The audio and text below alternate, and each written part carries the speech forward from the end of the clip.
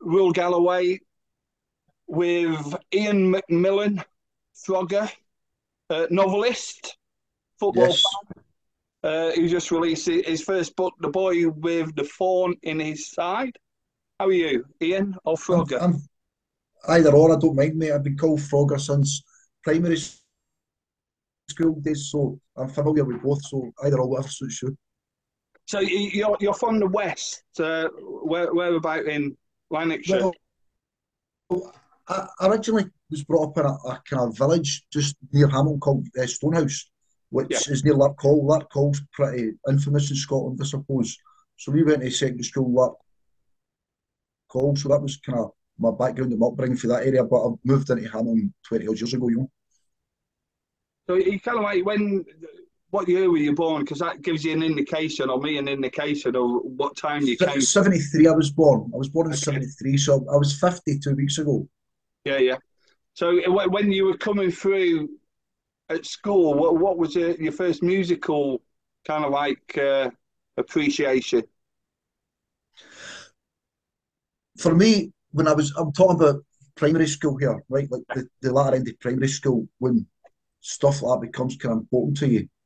My biggest influence would be the band Madness, for sure. I was kind of obsessed with Madness for a young age. And for Madness, obviously getting into the kind of other two-tone bands, the Specials and Bad Manners and the Selector and the Beat and all that kind of stuff. So that was the first sort of scene I was ever into, as much as I knew about it as a 11-year-old or whatever it was. So that was my first introduction in music and fashion and the importance of that kind of stuff, which kind of started it for me.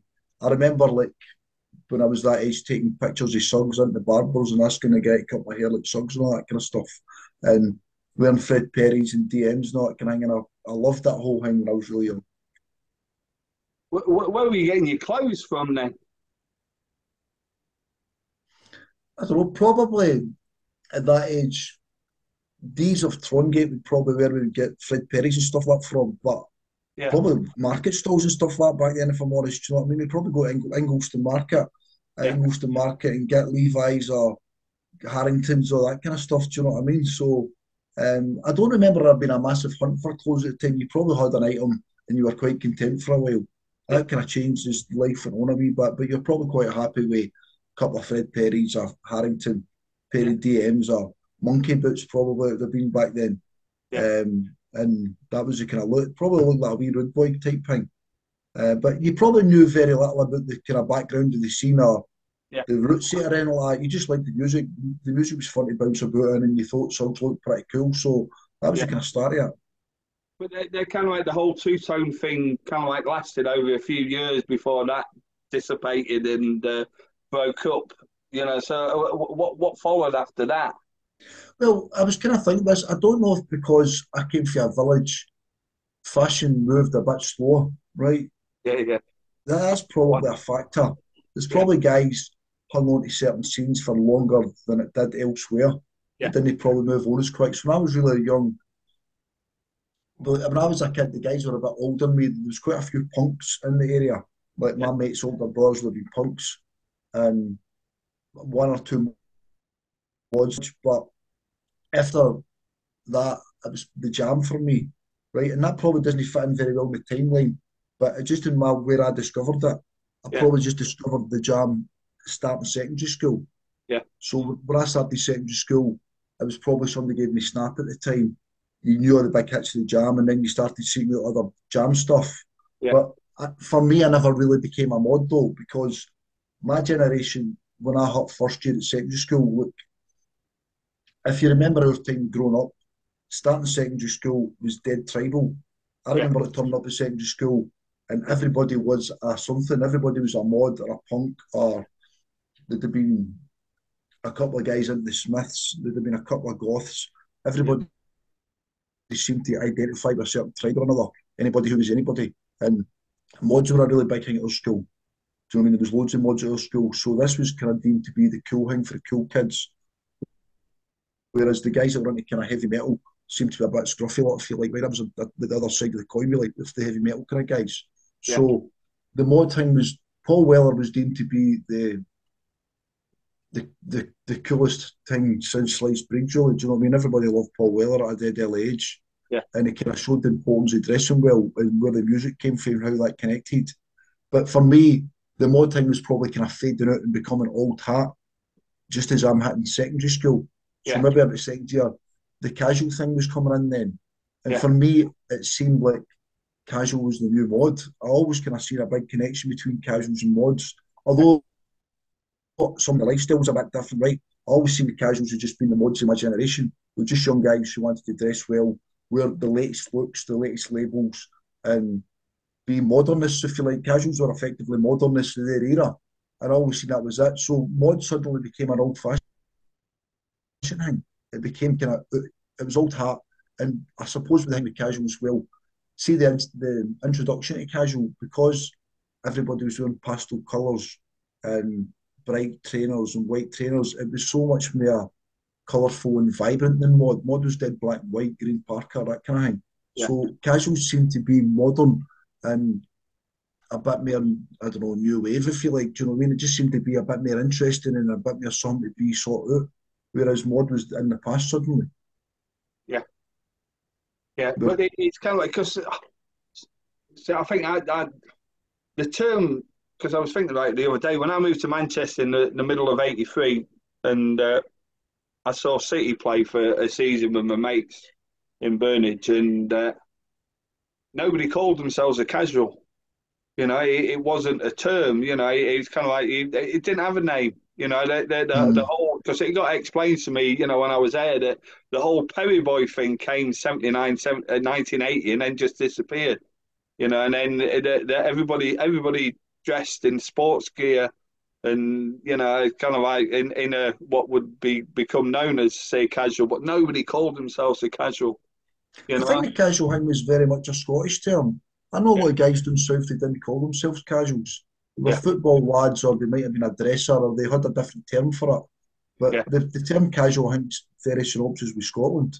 yeah, It doesn't seem to be so popular down south. They'd be aware of the term, yeah, but it wasn't used as day to day. Up here, just a casual, that was it. yeah, That was the term. But I think the thing with casual as well was what you're unaware of when you're that young. There was a wee bit of evolution that you were probably unaware of. Like you say, the Perry Boys existed before that. yeah, And obviously, there was a thing going on in Liverpool where the sportswear was coming in a bit more. And obviously, it's universally agreed that the Scousers were probably the catalyst for the whole thing to get kind of for everybody, really.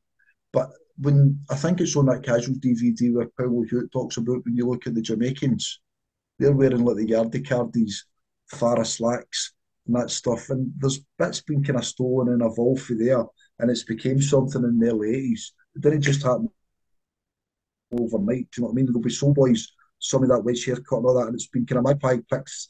It's came in and it's evolved into this thing called casual. yeah, yeah. I mean, Whereas I different can words. see photographs from some of my mates from the mid '70s where they're wearing Lacoste and looking in the term casual for want of a better word. So it was definitely happening in London as well at the same time. You know, it's kind of like just that finding, you know, the sportswear or brands that kind of like had a bit of became a bit elusive to find. You know, not everybody was wearing them. You know, so I, I think London were doing it as well, but in a different way to people in Liverpool or people in Manchester. but I think the kind of culture shock the whole time for me was how expensive it was in comparison to previous looks. Yeah, People kind of take that for granted now because you can kind of buy what you want with the cash you've got, you got a credit card or whatever it might be, you've got eBay, all that stuff. But back then, I remember if we were wearing, I don't know, Stay Press and Fred Perry's, and suddenly the next look you want to get is a feeler, or you want to get a Pringle jumper, it was triple the price, four times the price in previous look. So you look at some items and think, God, how am I going to get that? That's a week's wages for my dad, some of that stuff, you yeah, know? So you had to kind of be committed to getting the money because back then you were a school kid. So you had to yeah, get a milk round or you had to get a paper job or whatever and try and get some savings on the go, try and get what you needed. Do you know what I yeah, mean? yeah. But it's kind of like because my I, You know, I have a checkered history with Scottish football. You know, kind of like when I moved up there, it never really caught me, so I never really followed anybody. But my knowledge is that kind of like Motherwell were quite early on in getting into casual wear. Yeah, You know, if you were to look at the letters in Times or the dresses book that they did, you know, that there was something happening in Motherwell that might not have been happening in other towns or cities in Scotland at that time. Because I specifically remember going to the first game of the season at Ibrox, and I kind of like there's no other casuals there, you know. And I mm, remember some lad coming over and talking to me because I had a Lacoste polo shirt on, you know, and it was dressed quite similar. So, you know, there was obviously some other people at Rangers, but Rangers didn't have anybody at that particular time, you know. But you could see it growing, you know, as the time went on. You know, they attracted more and more people dressed in the similar fashion, you but know. there was Motherwell apparently the second in Scotland. Aberdeen were the first. Apparently, then we were next. But there was a lad from Motherwell who moved to Leeds for a period as a school kid, and Yeah, he moved back up, and he picked up this look for down south. yeah, Steph, his name is, right. So Steph came back. It's a well-known folk tale in Motherwell. Everybody knows that Steph kind of brought the look back for Leeds, giving Motherwell the heads up really on this new fashion that was happening. yeah, So quite soon all his school chums kind of converted overnight to the bleached jeans and Puma G Villas and Patrick windbreakers and all that sort of stuff. So the look kind of evolved. There's maybe 10, 15 young boys with at the time, yeah, and it kind of grew arms and legs quite quickly in Motherwell. yeah, So I don't know why it is in Motherwell it's became such a big thing. I mean, I don't just mean the size of the mob at the football or the reputation Motherwell had or anything like that. That whole look throughout the whole town is just so massive yeah, compared to anywhere else. When I look at the comparison in Motherwell compared to other cities, I mean, Motherwell's only a town, remember? Do you know what I mean? We're only a wee town in comparison to other city clubs. yeah, They've had such a big impact on the casual culture. Do you know what I mean? It's really kind of stuck with glue with Motherwell, the whole casual thing. yeah, yeah. But it's kind of like, so when did football become a thing for you? See, I wasn't a football fan when I was a kid, really. Not any big lightning, like football wasn't my thing. There was a guy at school. See, for me, I remember going back to school after the Christmas holidays one time, and there was all these kids getting on the school bus who were a year or two older than me, with Nike windbreakers, jumbo cords, maybe Puma G Villas or trim swab on their feet. It was like, what's this thing? They're all wearing the same jacket and all that, and they were the casuals apparently, right? I mean, Yeah, I'm like 11 or 12 at the time, yeah, and I knew a few of them, got to know them, and pretty soon a lot of people started copying the look, like the Pringle jumper, the Leyland Scott jumper, and cords and all that kind of stuff. Kickers, that kind of was quite early on. So people were wearing that stuff. But one of the lads was going to Motherwell. His family was from Motherwell, he supported Motherwell. And there yeah, was a cup game coming up, and he was taking a bus to Tynecastle. And I think he was just trying to get bums on seats, and trying to fill his bus. And he asked me if I wanted to go to this match with him.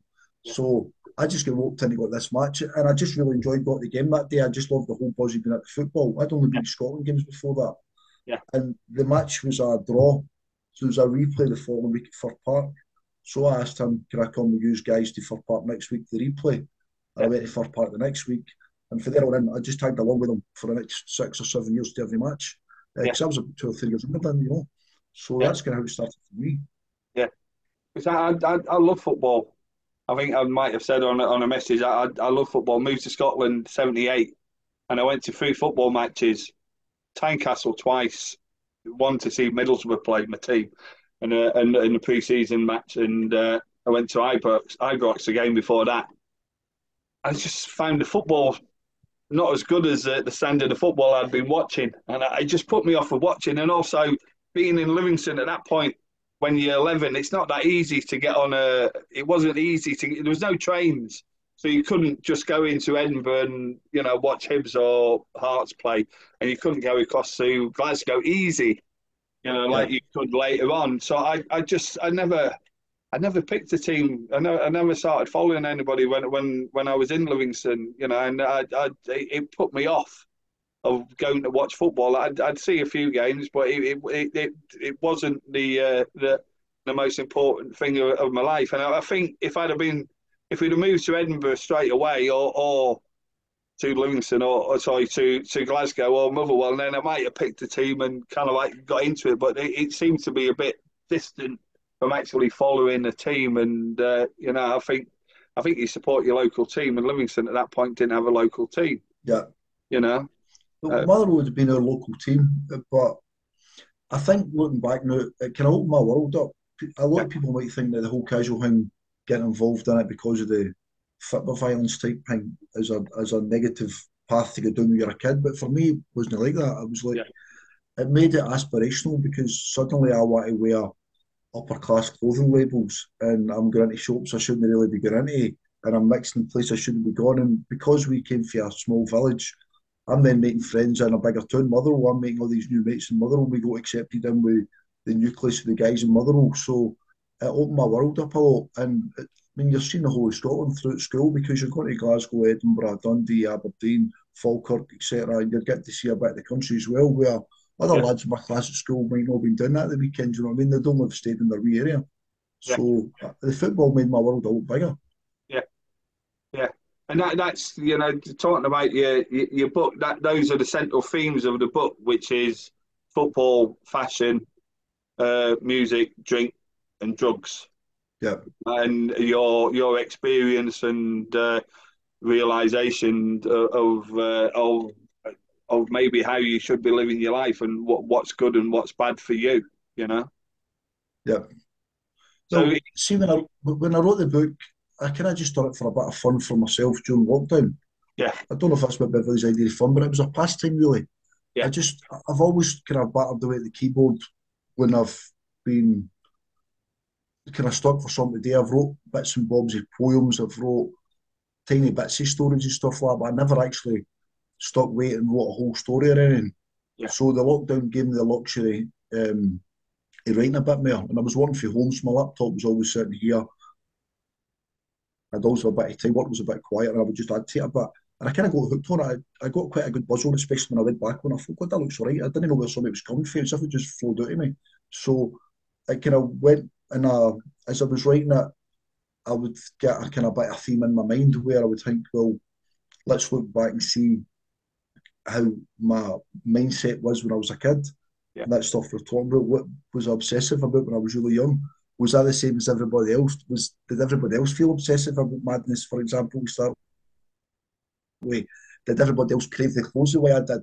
And I can see I had a certain kind of mind pattern that others might not have. And then I looked at the cultural differences in Scotland in particular, and I don't think I realised a lot of this stuff till I started travelling a bit more. Like when you're young, you go to Spain, you go to Ibiza, or whatever it might be, and you're just going there to get pissed, and get mad with it for a bit. But when I stopped drinking, I started going to other places. I noticed a big difference in culture. Like Italy's one of my favourite places to go to, and the difference in Italian drink culture and Scottish is like night and day, right? They just don't drink the same way people do in Scotland. So it was kind of like, what choices have you got when you're 13 or 12 and you're yeah, standing on a park in a graveyard drinking when all your friends are doing it? That's yeah, kind of cultural a cultural experience and you're kind of pushed into that age because you're not going to stand up in the face of that kind of peer pressure and say, no, I'm not doing it. I'm going yeah, to concentrate on a more positive path. You're going to go along with everybody else. It's dead important when you're young to have a connection with a group or a tribe, which is why yeah, people pick casual or mod or skinhead or whatever it might be. And there's a sense of belonging there. Again, you're kind of totally aware of that when you're a kid, do you know what I mean? But yeah, you only know with the gift of hindsight that you want to belong to some. yeah, And that's probably where you start off. Right, drinking becomes the norm. And then obviously drugs come into the equation when you're maybe a little bit older. yeah, And it goes on for there, really. yeah. I think it seems to be, alcohol was at the age of 13, 14, just part of norm, something you aspired to. It's kind of like we Mm. did a school disco on a Friday night and we'd all get drunk before, and then I'd start, having a drink on a Monday night, going to the pub and drinking around to some friends' houses. And you then get into that culture. And the alcohol culture in Scotland's quite strong. Drinking alcohol Definitely right. is quite strong, and if like you said, in comparison to Italy, where alcohol is not the be all and end all, and they probably respect it a bit more than. British people do, Scottish people. The last time we were in Italy, me and my mate were sitting outside eating, and there was two Italian guys with like workies with like, high vis vests on sitting next to us. Finished their work for a bit of lunch, and they're having their pasta, and then they're having a beer, and then they bring these wee liqueurs at the end, and they have their wee liqueur, and then they're like back to work. I think, God, if I was in Scotland, they two guys would probably be in the dancing with their fucking rigging boots on at 3 in the morning. It would just be a different scenario. Yeah, but They that's just seem to look at alcohol the way we take coffee, sort of thing. They have a yeah. couple of drinks and socialise. See, I've always been able to, if I start drinking, I want to have more than 3, 4 drinks. So I'd rather, if I was just going out for midweek, just have some waters or some fruit juice, Yeah. and not drinking any alcohol, because there's been numerous times where I'd have one, then I'll have another one, and then I have another one, and then you're 6, 7 pints in, and then you got to go to work the next day, and it's never conducive to a work life trying to do work with a hangover, Mm. trying to hide But your bosses. I think when you're young, but when you buy into that kind of thing where you get drunk on a Friday and Saturday night, and it's not really up for question. Yeah, The alternative, drinking Friday and Saturday night just seems boring in comparison thereafter. And then yeah, if you can sneak a sneaky one in on a Thursday or Wednesday night or whatever, you try and do that as well. And you don't really realise you're developing a mindset where downtime and fun revolves about alcohol. So yeah, I think the initial stages of that it is fun. Let's not be kidded, it is fun, it is good times when you're a young guy out drinking. yeah, Even stuff that you're going up to that's probably no that positive. It's just a good laugh and your young boys will be boys. yeah. But I think the nature of it kind of starts taking for you the older you're getting and the more you're doing it, you don't realise it's creeping up on you a bit more. For me, certainly. Yeah. Yeah, I always found alcohol was a social thing. I drank alcohol because I was with friends, and it relaxed me, and it relaxed all of us, I suppose. And Mm. it was chatty. But then I went to university when I was 24, and I played for the football team, and they had these football socials, and it was all about speed drinking. And I've never speed drank in my life, because like I said, it was all about social. It wasn't about drinking as fast as you could, and they were drinking just to get pissed. And I never, ever, from the age of 13, drank just to get pissed. It was more, like I said, for a social thing, because you were with your friends or Yeah. whatever age they were, you know? I think that's the difference. So I think some of us are able to have a few drinks to enjoy alcohol as a social lubricant that it is. Yeah, Do you know what I mean? And others, guys like me, when I start drinking, I can't stop yeah, yeah, really. So there is a difference there on how it's affecting different people. And I can see dead clearly when I'm in company through sober eyes, the one or two guys are like they yeah, is are probably drinking faster at the bar now, they're getting drunker, and they just find it very difficult to go home when they start. And that starts causing a bit of problems in your life, and you probably get to your late 20s when responsibility becomes a wee bit more important, or your mental health's been a wee bit more affected by it when you're younger. Do you know what I mean? yeah, yeah, So I think there is a bit of difference between how alcohol affects an individual. yeah. So going back to the book, if you started it in lockdown, did you have a structure before you started, or was it a collection of short stories that built up into a book? Well, I kind of winged it, if I'm honest, right? I kind Yeah, of winged it because I didn't know. I didn't have a grand game plan that I was going to bring it out. I did it for myself, and it was only till the latter stages yet it kind of took shape and became something. But I kind of look back. What I would say is the character Frankie in the book, I made it fictional because writing it as me being an autobiography was, for one, it was too personal, yeah, and two, I don't think my life needs an autobiography, right? I don't think I'm that important. I don't think it's that exciting. However, there is some stuff happening in my life that's probably worth documenting where yeah, I put down the stuff about childhood and then I kind of documented some of the fashion aspects we spoke about. I put about the start of the whole football casual thing and the progress throughout the rave scene. But what I yeah, wanted to document in that, my thinking behind that was let's look at drink as a young man, how drinking progresses and moves into pop culture. When did it change for me? And then for me, when I was 16, when cannabis came on the scene, I took that like a duck to water, the same way I did with drinking. So with yeah, some guys would turn up at the weekend with a bit of hash for the last week, but mine would be smoked the next day. And I'm noticing there was a difference with me, some people, do you know what I mean? I yeah, didn't have an off switch with a lot of that kind of thing. yeah, And then through the rave stuff, and then I wanted to put it where the mental health was deteriorating. And obviously, there's a big part of the book goes into recovery and about self discovery thereafter. So it was just kind of evolving. I was writing it, and I was just looking at my own life path. Really, I would yeah, say probably about 80% of the book's just true. There's yeah, some bits I made up because it fitted the story better. yeah, It just came to mind as I was writing it. But yeah, like some of the stuff I put in, there's a bit in it where the mother will visit Easter Road. That's just a true story, really. I just put the guy's fictional character. Many a guy at the football said to me, remember that day, Hibs guys I met last week, they said they were there as well. So that stuff's just true. I just documented bits, but I made it fiction.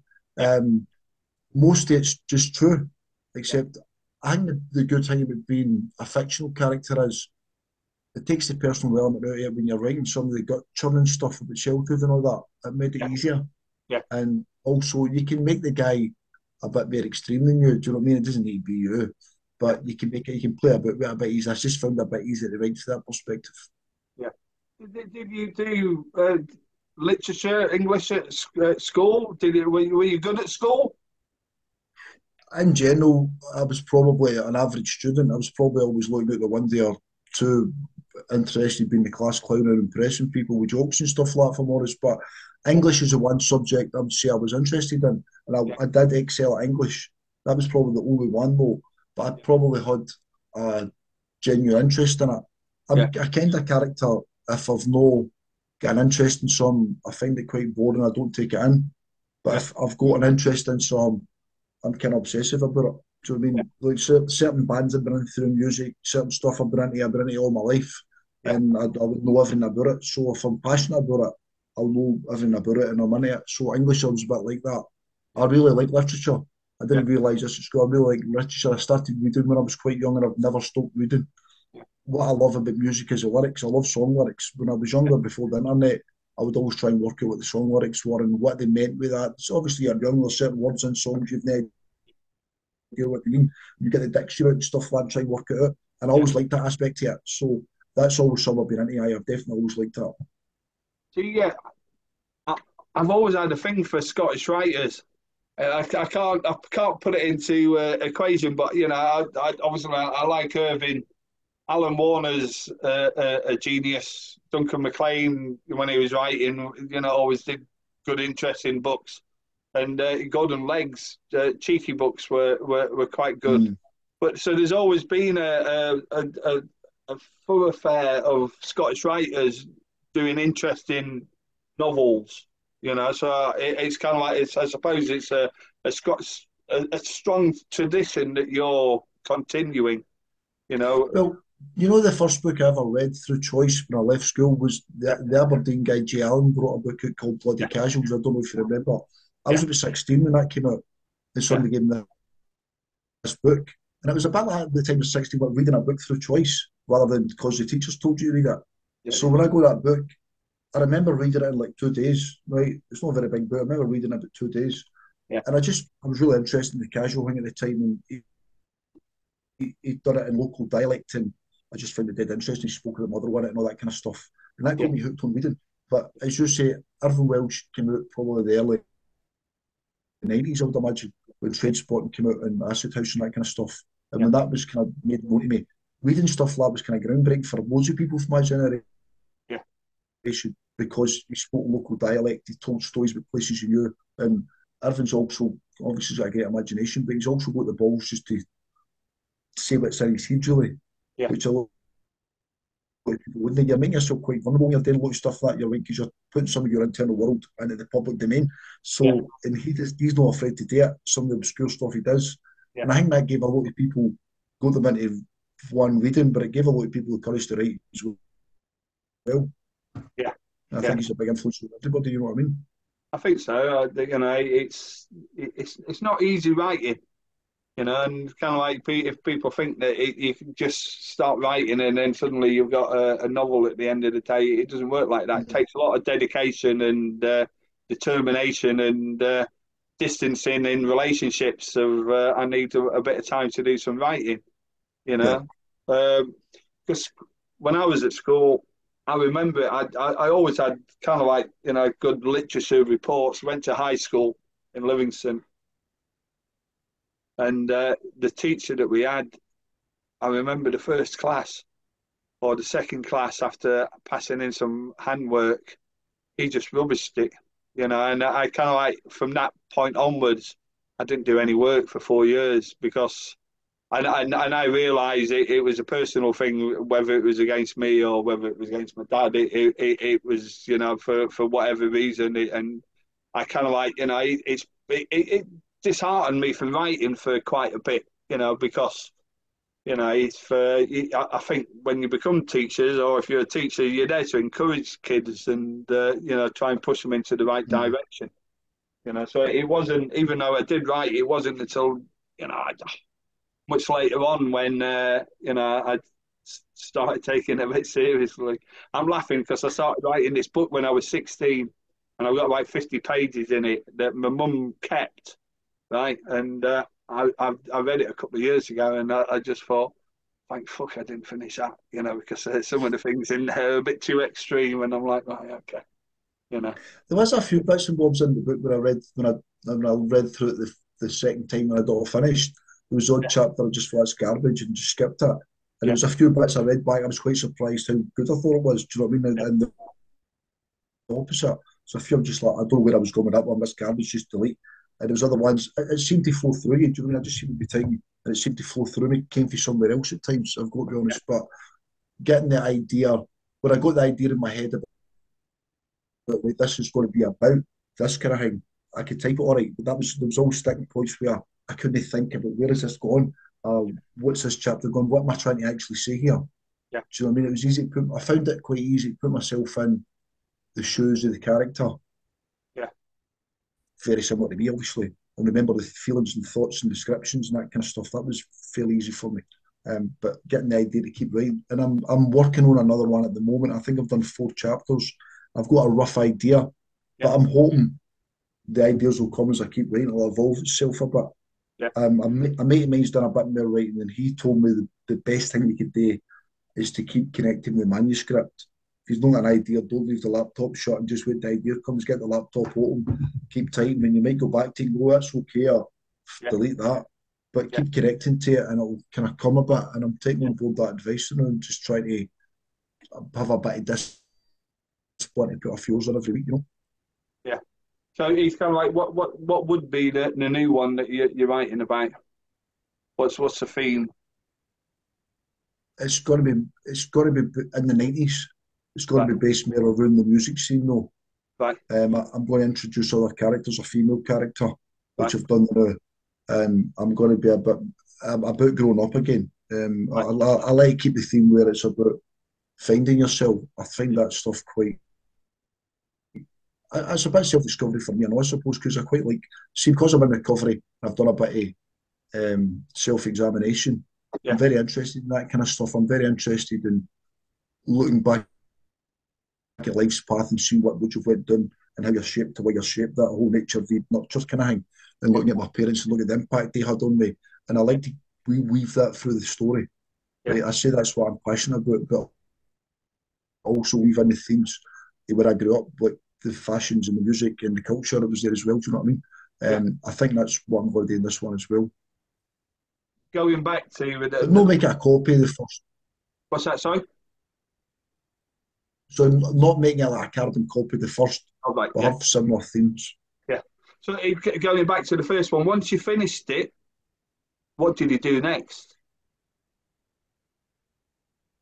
Well, what I did was I done about half of it, and then I Right, printed half it off, and right, I just stapled it together. I just read it in bed at night. So I read in bed every night, so yeah, I yeah, just read it in bed at night as if it was just my current book I was reading. And when I got to the first half end, I thought this is all right. It's worth finishing. So it kind of gave me a wee boost to finish it off. So when I got it finished off, I just sent it to maybe the top 12 publishers on Google, who yeah, I kind of vetoed each one of them, made sure they were genuine, etc., and done a wee blob and just sent it off to them all. So I got a response from most of them. But see, if you're a first time writer, yeah, this is my experience. yeah, Most of them's going to offer you a high print deal of some description would want you to pay towards the publishing or whatever it might be, or self-publishing's option. yeah, And me being a bit wet behind the ears with it, I did a bit more research on it, but I didn't want to invest too much money in it because I thought I could sell 10 copies here. I just don't know how it's going to go. Do you know what I mean? There's no yeah, idea. If yeah, I knew how it was going to sell, I might have done it a bit different. So I might do it different next time.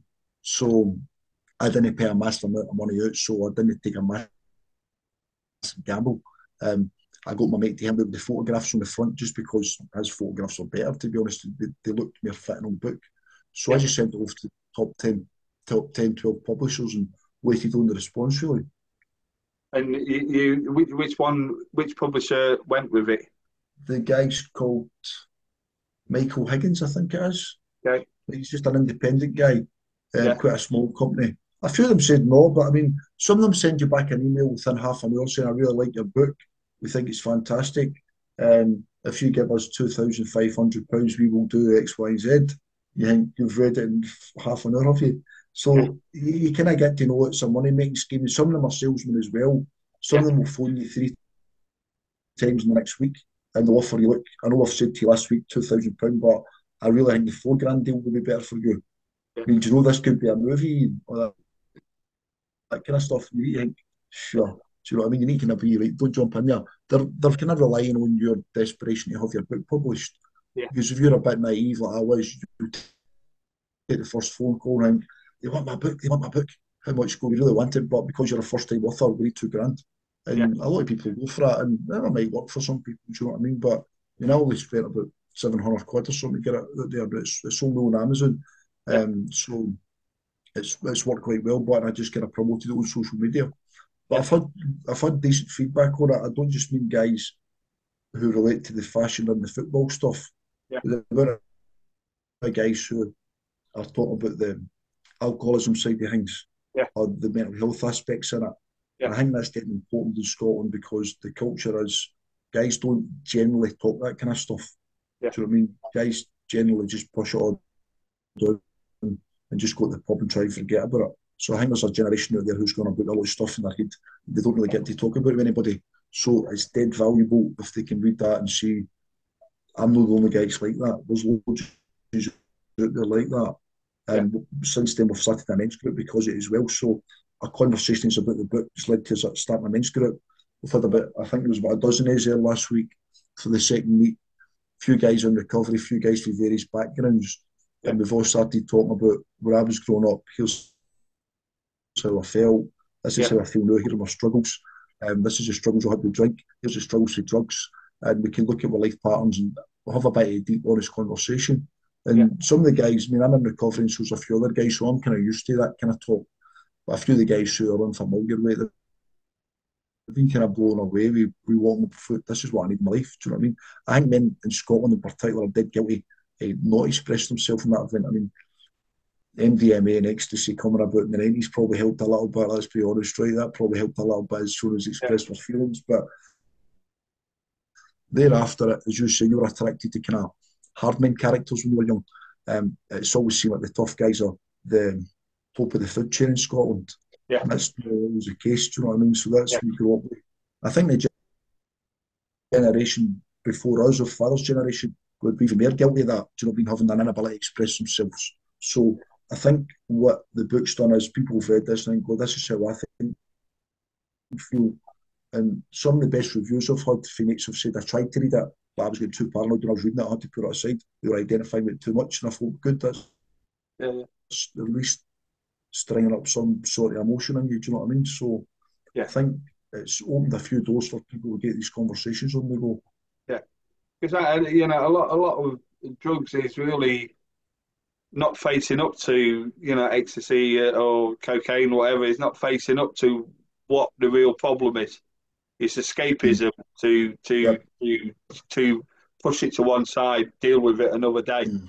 And obviously that day doesn't come because you then get into that cycle, which is what the book picks up on. You kind of like you have the weekend, a couple of days recovery, and then you're back on it again the next weekend, and the cycle just rolls on. And it's only when you get off the cycle when you realise what have I been doing there, which obviously is something that you did. Mm. You realise how much time you wasted on it and how much. it takes up your whole week rather than just your weekend. As you say, you're recovering on Monday, Tuesday, you don't feel great. Wednesday, you're getting together, and then it's kind of back on that cycle again. Yeah, And your life revolves around about that. And the longer you're living like that, it gets to a point where you're kind of walking about feeling paranoid half the time, and your anxiety levels are through the roof. And the only time you get any respite for your own vapor really is yeah, when you're getting drunk. So you're getting drunk a few days, you're getting a bit of respite for the overthinking, the anxiety. And then when the alcohol's back out your system, that stuff comes back tenfold. And you need to kind of live with it for a few days until you manage to get a bit of respite for you. Take it again, and back to the point we made about starting off when you're 12 or 13. yeah, I can look back now and I can see there's a lot of guys just could drink quite socially. They went on to maybe experiment with drugs, but then in their early 20s or whatever, they've got married and settled down, and life became very much the norm for them. Do you mean life became quite healthy? But yeah, there's other guys like me, I can see where I was self-medicating in a lot of ways because I did suffer from stress or anxiety, or I had some underlying issues there I wasn't resolving because there was a bit of turmoil in my upbringing and stuff like that. So I can see how it goes way back. Any trauma you've not dealt with, we're all self-medicating yeah, for some. And that goes, I mean, that goes deeper even into recovery where you look at shopping, for example, you'll maybe shop on your emotions, exercise, whatever it might be. And if you're going to have a personality like that where you're chasing stuff, you're probably better focusing on something that's a bit more negative or less destructive at least. Do you know what I mean? yeah, yeah. So do you still go to the football with Aye, your? every week. I've had a season ticket for about 20 years again. I still go every week. I still love the whole thing. There's the bit about getting up my Saturday and picking what you're going to wear and what jacket you're going to put on. No, it's never really quite left me, if I'm honest. And I still love meeting up with the lads on a Saturday and go to the match. And like I said at the start, I'm still not a massive football fan, although I do love Motherwell, and obviously I like to see Motherwell winning, right? But to me, it's part of a community. I've Yeah, said many times the 11 guys on the pitch in front is really just a focal point for all these guys to meet up at the weekend. And they were a bit older, we might meet someone, get a bite to eat before the match and go up to the game and for 90 minutes shout a bit, and there's a bit of a giggle there, and then we go home feeling quite contented, and it brings a bit of camaraderie into my life. And I don't know, it still gives me something that's a bit, allows me to indulge that male side of me a wee bit still. It's dead civilised these days, you know what I mean? A lot of people get the wrong impression because you below the terraces when you're young, that you're now 50 and you're still continuing that because you dress a certain way or you go to football with a group of guys look that way. But majorities are quite grown up, quite civilised these days, to be honest with you, do you know what I mean? And if we go to away games, we might hook up with the lads that have been in mobs when we were younger, and the internet's connected a lot of different people now. So I've got friends for loads of different teams throughout Scotland, and we'll hook up with them when we've maybe got away games and stuff like that. So yeah. the majority of the time, it's quite civilised nowadays, do you know what I mean? That could have been the whether it was actually used or not. The acid house scene or the house scene in Scotland kind of like brought football firms together to a degree, put them into Yeah, in scenarios. You know, I remember being at the Civic Centre one all nighter, 1990, and then I was on the bus with loads of Hibs, and there was a load from Rangers, and there was obviously the Motherwell lot there. You know, and it got a bit tense afterwards in the car park, but nothing happened, and everybody went away. Everybody had a good night. You know, so that was like breaking down doors, if you know what I mean. I definitely did. I think that's the kind of, I mean, attendance at football at that point in time went way downhill. I think just because people were hitting the acid house scene and obviously the nature ecstasy and all that, it changed their mentality a wee bit. And there was a short period, but I think I tried to touch on this in the book a wee bit. I remember going to the football about 91 with like long hair, travel fox trainers on, flared jeans, smoking dope, and try to go fighting at the football, but you might be going to dancing that night. The two worlds kind of badly mixed for a short period of time before you had to pick one, and most people moved on to go to acid house and enjoy the club scene. That's when people got to know again your world got bigger again because you're starting to meet people through all the country, and it was no safe to go to other places without getting any grief. Um, it became a different thing for a wee while. Do you know what I mean? Although the fashion element still maintained it there within Lanarkshire for sure, still dressed like kind of football what the guys in Lanarkshire did. And if you went to hang a 13 at a pavilion back then, everybody pretty much wore kind of football attire. that kind of stuff. So we maintained that kind of look with other guys and moved on, but it definitely changed it for a good while, yeah. Yeah. So, where can you get the book from? Amazon, it's only available on Amazon at the moment anyway. So, is that one of those? Is that one of the deals where they print the books? They print the book to order effectively. Like, They yeah, don't have like a warehouse full of my books. Do you know what I mean? yeah, I can buy someone as an author at a cut price, but they print them to order. So anybody goes on and print it. And I've got a wee portal I can look in how many prints of like that day and stuff like that. So you can tell them when it's sold. It's sold in 6 months. It's sold 650 copies, which I know it's nowhere near Harry Potter or anything like that. But for my first attempt, I'm fairly happy with it. Do you know what I mean? I'm hoping if I do a bit more promotional stuff in social media, podcasts or whatever, it sells a bit better than that. And yeah, it's not about making a great deal of money for me. I'm never going to make a lot of money out of this. It's just about me building up a wee bit more of a profile if I do a bit more writing yeah. or I do some more podcasts or whatever it might be. I just want the world to open a wee bit, up a wee bit more for me, to wherever it goes. But it's kind of like the more you do something, the better you get at it. If you know what I mean. Certainly, I. You just, and I always, whether in bands or what, I'm just like, do as much music as you can. You know what I mean? Don't just concentrate, do the music. You know what I mean? And just get it out there in whichever format you want. And once it's out there, and just do something else. Because the more you do it, the more you get better, the more you pick up some kind of fan base. Well, You know? when I started writing the book, I did a bit. I don't know if you've heard the magazine Scotland, the guys about Pan and Arrow. I Yeah, did quite a few articles for them as well, which helped boost my confidence with writing a wee bit because yeah, that stuff was good. And I think I watched the feedback as well. When guys are saying, "Oh, I read your article, it was all right." It's kind of giving you a wee bit of sense that this stuff's been well received. It's all right.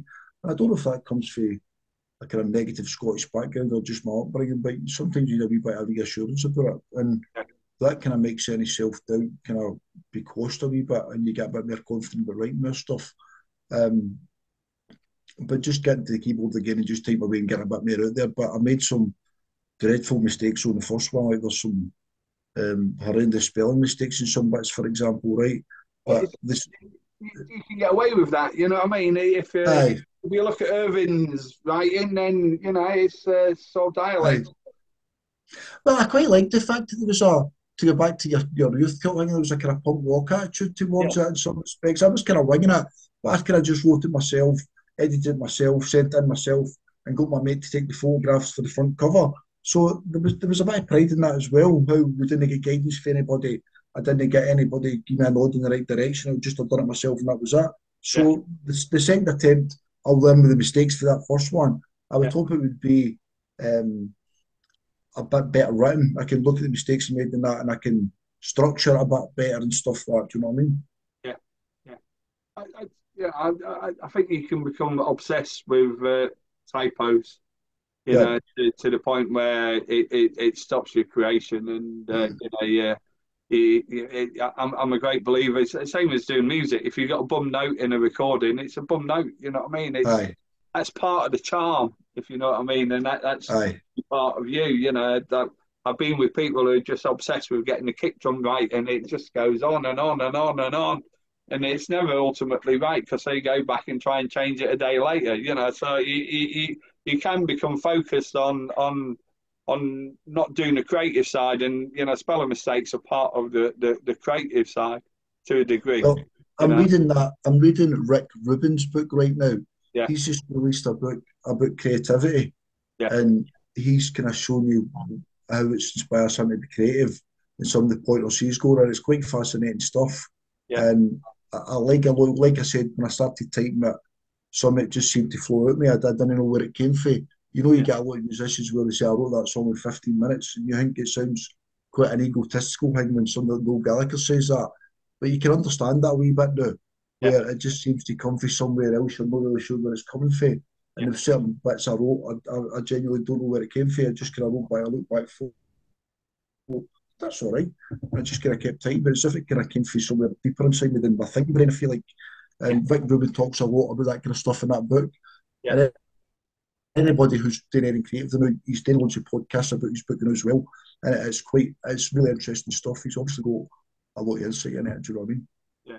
But you know, when he came through, what he did was really revolutionary in the early Mm. '80s. You know, where talking about me, so I'd gone from punk in Livingston through to Edinburgh. My music was starting to change a bit, and then I hit Manchester, even though I still kind of like followed a few bands, punk bands.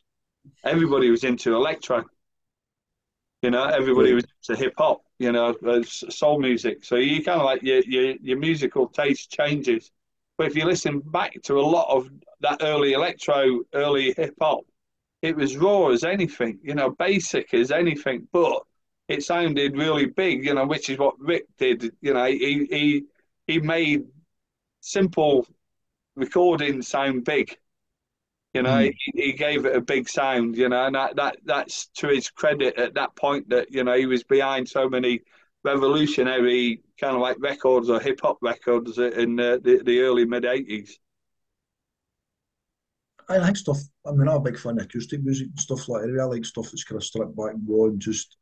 Yeah, I think if you kind of say it just a guitar and a voice, well, it's yeah, not a good song if I'm honest. You know what I mean? I think if you can do it with a guitar and a voice, it's still a good song. It's a yeah, good song. Do you know what I mean? To me, as I said though, when it comes down to music, it's about the lyrics for me. To me, it's like a story and song, whereas other guys like the beats, they like the vibe, whatever it might be. And I can appreciate that as well, obviously, right? But to me, it's about the lyrics. yeah. Yeah, I think I've always got very much like my typos. I've always got the lyrics wrong whenever I start singing. You know what I mean? You know when you're singing away in a club and you're like you're just singing away, and then a week later you realise you're singing the song, the wrong lyrics to the song. You know, and I think that's always been me. You know, I was always kind of obsessed with that stuff when I was younger, but get the lyrics right. I yeah, always had a good memory for song lyrics. Do you know what I mean? I would always seek out what it is he's actually saying. And God, like you say, some of the songs I sang all my life, I'd get like 20 years later, I'd realise it was one liner. I'd always sang the right line. Do you know what I mean? yeah, yeah. Thank you very much, Iain McMillan, author No of worries. The Boy with a Thorn in His Side. Thank you. Thank you. Thank you very much, Will. Appreciate it, mate. Thanks again. Cheers.